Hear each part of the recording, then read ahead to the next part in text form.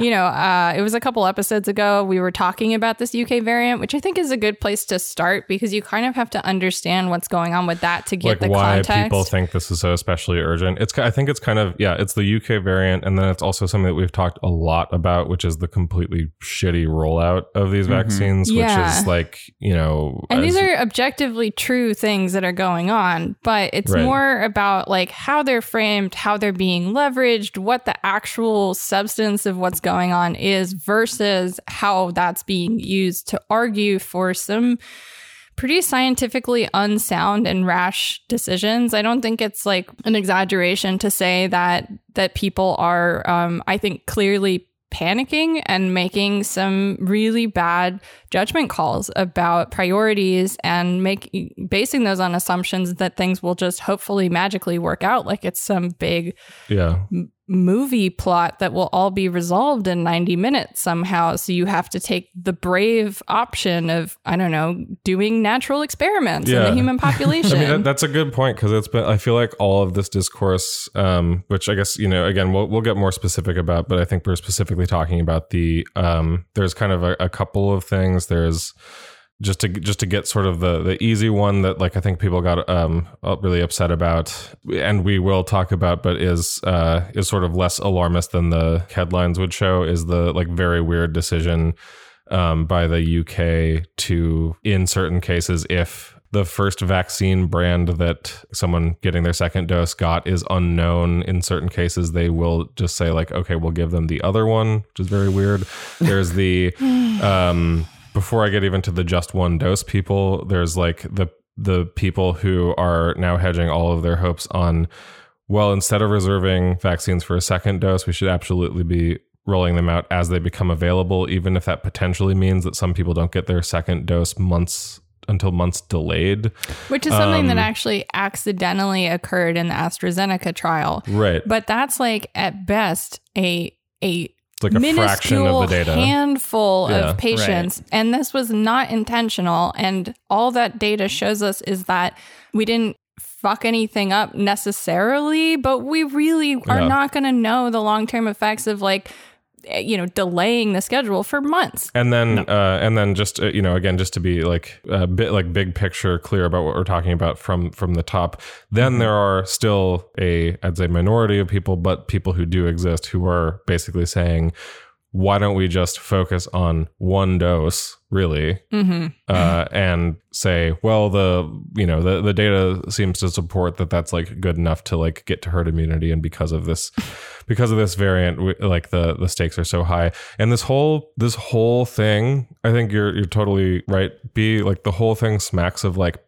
panic logic. You know what I mean? Because if you think about it, it's one of those things where not 2 weeks ago, maybe a full week ago even, we were still full on in like the social reproduction of this line that was, you know, the amazing majesty of capitalism for having delivered these vaccines unto us.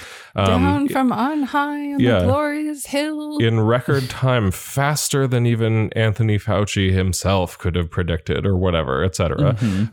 Which, you know, I mention this all the time, but as we pointed out, part of the reason that there was data for that is because the cases were so prevalent because of unchecked spread that they were able to get their data on the vaccines really quickly. I mean, we're already living in a live experiment. Do we really want to add another one on top of that? Right. But and so this is the thing. It's like, okay, so we were just there, and apparently people have such a short attention span that this thing, which until a couple weeks ago was this weird nebulous object that might or might not ever happen, a vaccine, right? Not like 3 or 4, right? Right.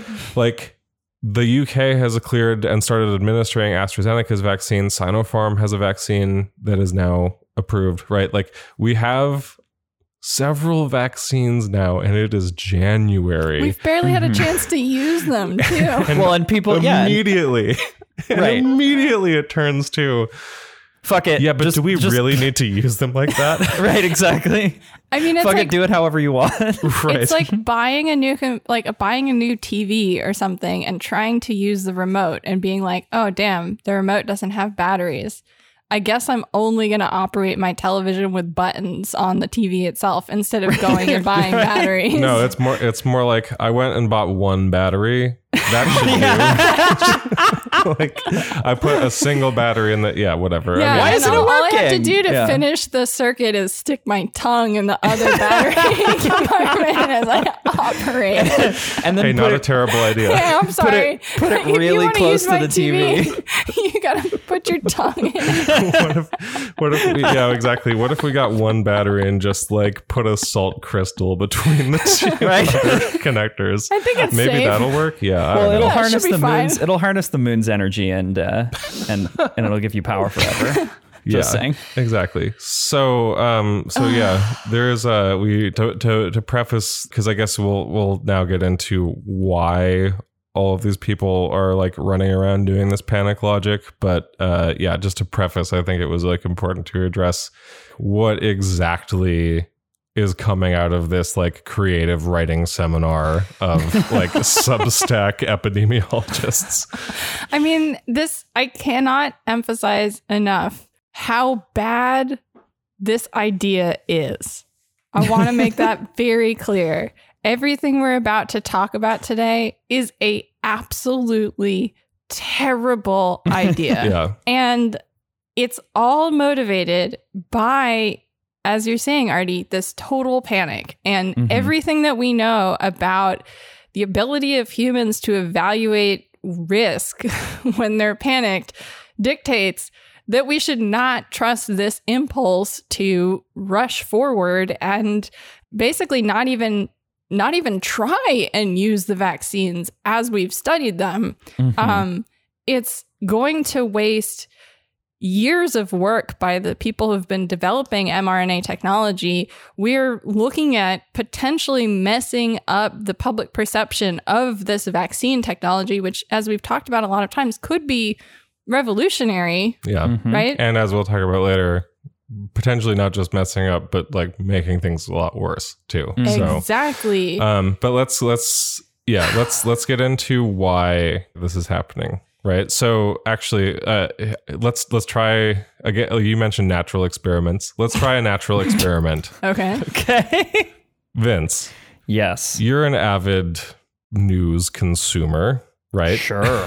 Yes. How would you explain, at least how it has been explained to you, what the UK variant is? Okay. So as I understand it, it is 2 COVIDs on top of each other in a trench coat, waiting to gank you like a duo in Call of Duty Warzone. I think that's. Hello, this is Daniel, Beatrice's screen reader program. Support us at patreon.com/deathpanelpod to hear the full episode and get access to patron-only content. With love, The Death Panel.